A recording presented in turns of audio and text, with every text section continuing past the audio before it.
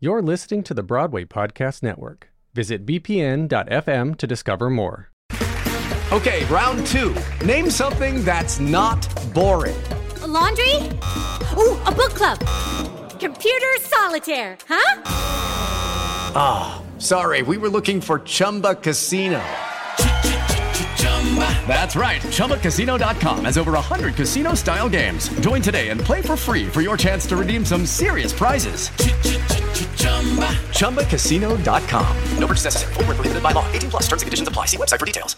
Step into the world of power, loyalty, and luck. I'm gonna make him an offer he can't refuse. With family, cannolis, and spins mean everything. Now, you wanna get mixed up in the family business. Introducing The Godfather at ChumbaCasino.com. Test your luck in the shadowy world of The Godfather slot. Someday, I will call upon you to do a service for me. Play The Godfather now at ChumbaCasino.com. Welcome to the family. No purchase necessary. VGW Group. Void where prohibited by law. 18 plus. Terms and conditions apply.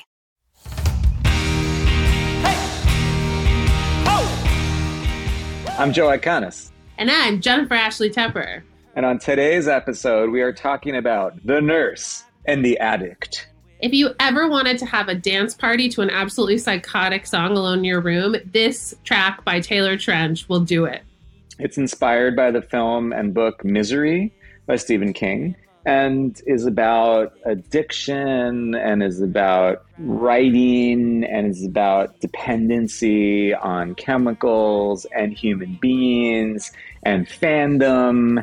And it's about 3.5 minutes too long. It could have been even longer, as I learned from the podcast, and you will too. Enjoy.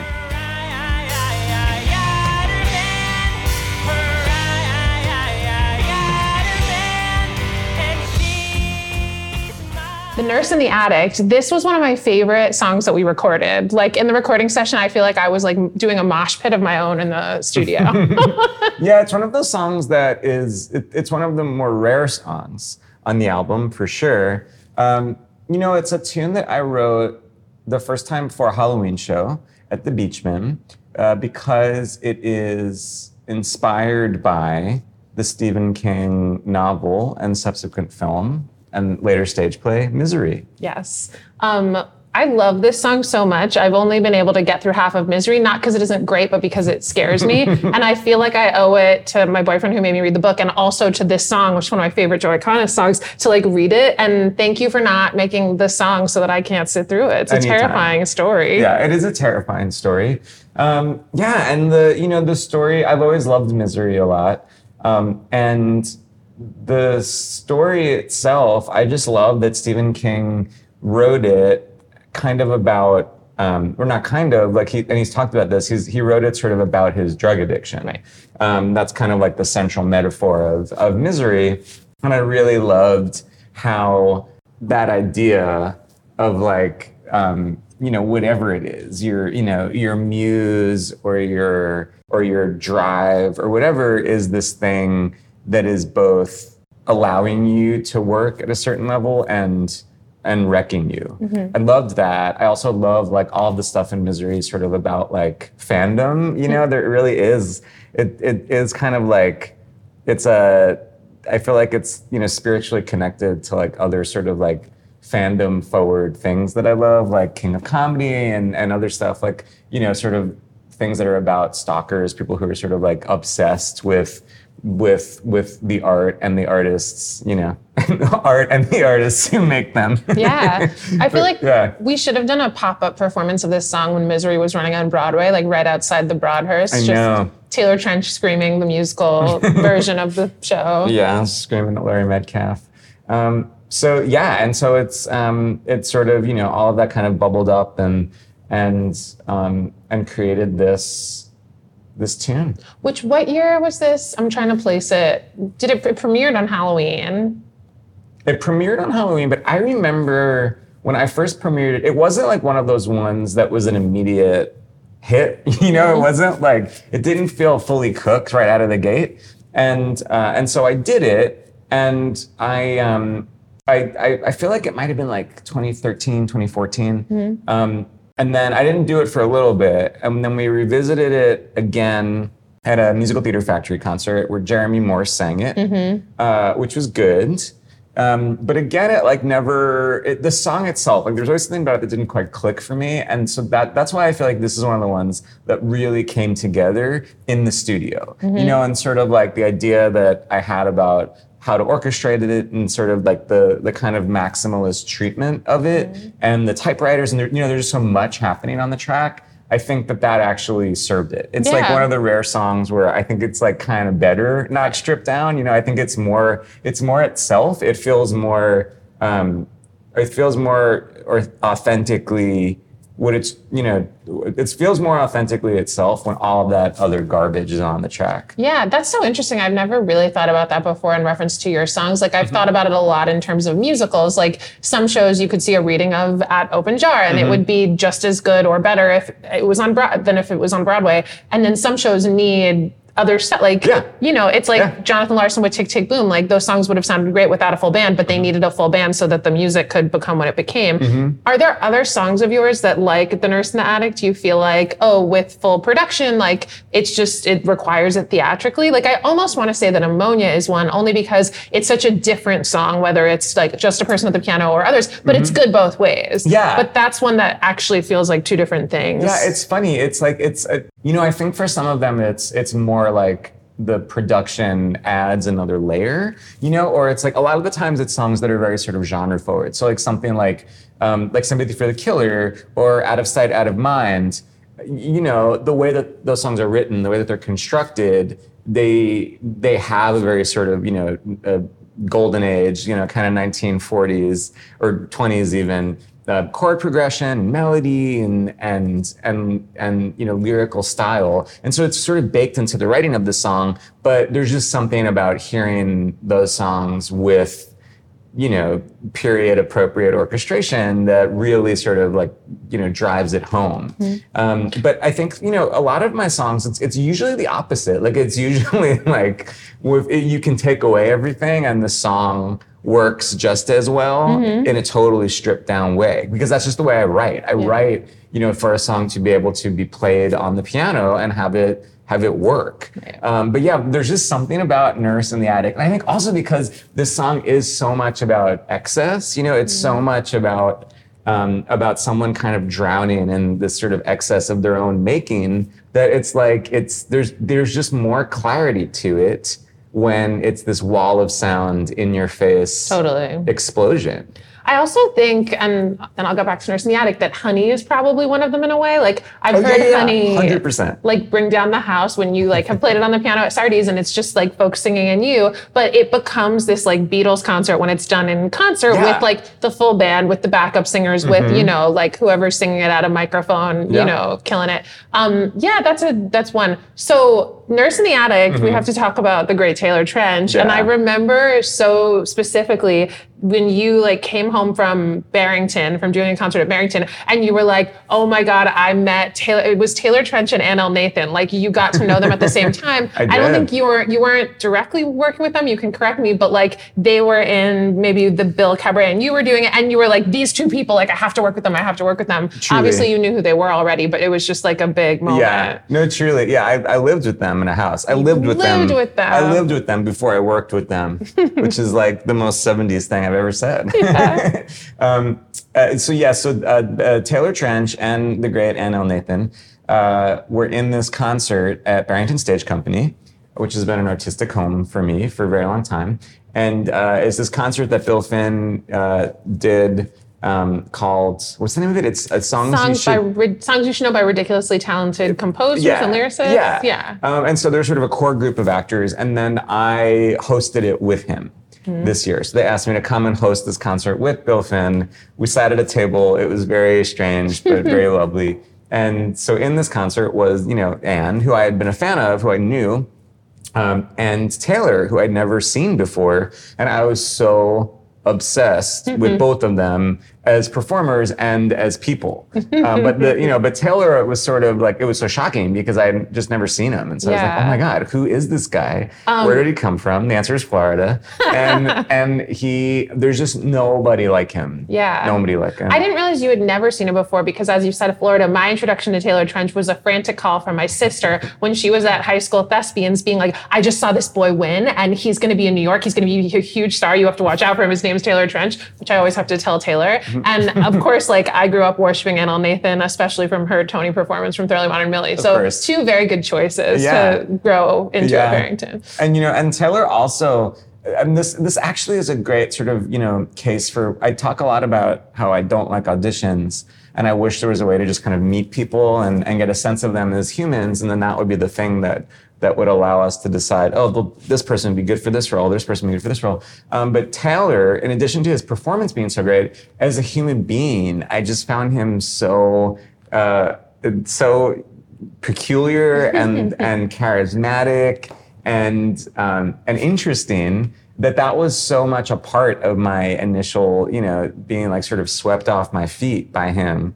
Cause he's just such an unusual guy and so funny. He's one of the like 10 people who like truly, truly, truly can make me laugh. Yeah. I just think he's hilarious. He's so funny. Yeah.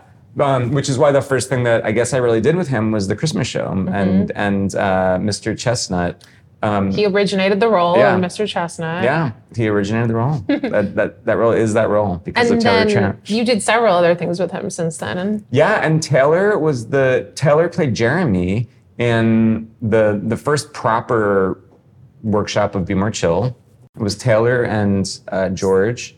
And Lauren played Christine in that reading. Are you talking about the one like at the WME office before? No, that was sort of a bootleg reading, but this was like our first 29 right. Yeah, with so people I remember. Singing and in the Davenport offices. I remember. Wow, Taylor long was time Jeremy ago. in that one. I do remember that. Yeah. With Lucky Land Slots, you can get lucky just about anywhere. Dearly beloved, we are gathered here today to. Has anyone seen the bride and groom? Sorry, we're here. We were getting lucky in the limo and we lost track of time. No, Lucky Land Casino, with cash prizes that add up quicker than a guest registry.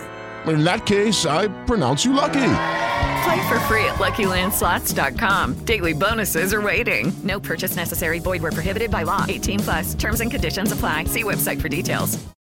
Lucky Land Casino, asking people, what's the weirdest place you've gotten lucky? Lucky? In line at the deli, I guess? Aha, in my dentist's office.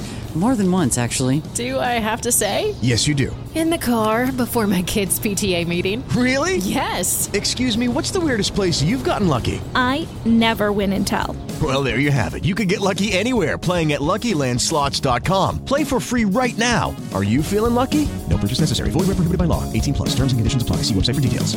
And then we did a big workshop of Black Suits in 2013, I believe. And Taylor was Chris in that. He was very brilliant.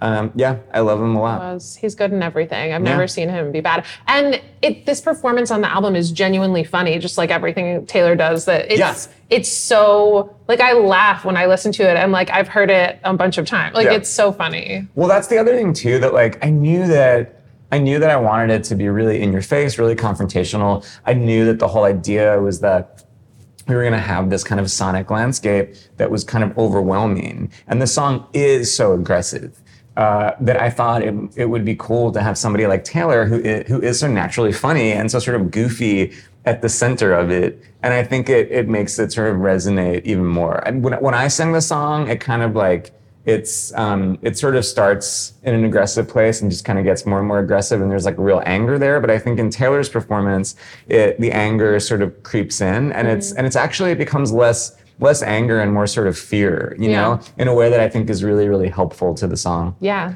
And the end, that whole end round, there's so many songs on the album that end with a coda, which is like a section of a song that you haven't heard before. I love a coda in general, and I end a lot of songs with a severe amount of repetition because I'm also very obsessed with repetition, and I think there's lots of exciting dramatic and thematic benefits to repetition. But in this song, in Nurse and the Addict, I knew from the top that I wanted it to be this merry-go-round that never stops, you know? And I think, obviously or not obviously, it's, sort of speaking to addiction and this idea of like, one more time. I'm just going to do this thing one more time. And it's every time is one more time. So I always imagine that I would love, if I had limitless funds and I was a very famous person, I would love to release like a single version of Nurse in the Attic that was on a vinyl, and the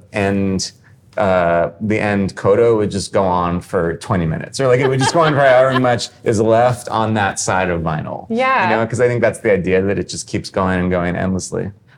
For folks listening at home, I feel like I want to sing along to the part that the audience sings along to in the concert when I listen to it on the album. So feel free to do that in your homes. But it is one of those that you just can't help it. Yeah. I also didn't realize till the way you were just describing it, it's very much like that Hal Prince thing of you're watching Cabaret and you start to get into how great the song Tomorrow Belongs to Me is. And you realize oh my God, it's a Nazi song. Where I didn't think of it that way. But of course, it's about addiction. Yeah. I mean, and that's it. And it's like, Taylor's performance at the end, we did it so many times, and he had a lot of ideas, and we just sort of let him, go. And he's just amazing. It was so thrilling to watch him just, sort of lose his mind and then just scream. That was what he was. And I remember that, his sort of final scream during the last time. I remember he was he was like, oh, I just have this idea about maybe I can just scream or something. Maybe I'll just do it. And I was like, yeah, sure, obviously, just do it. And then he just literally screamed. And it's one of my favorite things on the album, when it's when an actor says I thought maybe I'd scream it. I just thought he would sort of give it some more vocal oomph, but it's just a wordless scream. And I was like, oh yeah, that's exactly that's the natural progression of what this is. It's really so good. It really is just that Halloween playlist from the album keeps going on in my head as we get to more and more Halloween numbers. There's a lot of them. I know. Yeah. Yeah. Are you looking forward to the moment when a school does it and they split it into two parts and it's the Nurse in the Attic or something? I feel like I could see it. Yes, it's inevitable. The title, I'm glad that you just said the title of it, because I remember now that the original title of it was Annie Wilkes, which is the name of the woman who is Paul Sheldon's fan and captor in Misery. And even though I have so many songs that are character names and so many songs where the name never appears in the song, it felt incorrect because it's not her, and so then it was the Nurse and the Writer for a while. But yeah, the Nurse in the Attic just felt if that's how we're boiling this down, that's what it should be. I really can't think of a lot of your songs that have had title changes, but that's true. That does, even though I shuddered when I heard Annie Wilkes, because that's how much Misery did a number on me. But you're right, it doesn't feel right for the song. Because it's just not. It's not that. It doesn't It doesn't. Yeah, the song doesn't hang with that. Yeah. The Nurse and the Addict. Hey. Thanks so much for listening or watching to my podcast. Do me a favor and go to wherever you just listen to or watch this thing and subscribe or or give us a great rating or review, and then head to bpn.fm/album to find out even more information about this podcast, more ways to watch, more ways to listen, and check out my album. Thanks so much for hanging out. Album Podcast is executive produced by Liz Armstrong, produced by Dori Berenstein, Alan Seals, Kim Garris, and the rest of the team at the Broadway Podcast Network. Be sure to visit bpn.fm/album for both audio and video versions of this podcast and to listen to Album.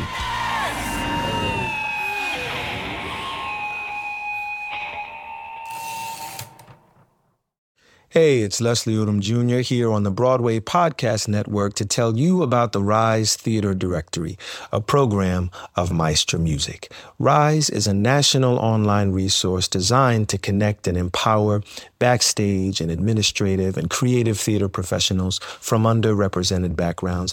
If you work or aspire to work in the theater community, this can help you find your next project. And if you hire theater professionals, search the Rise Theater Directory to find your next team. Create your profile now and get more information by visiting risetheater.org. That's theater with an RERISETHEATRE.org, because only together we rise.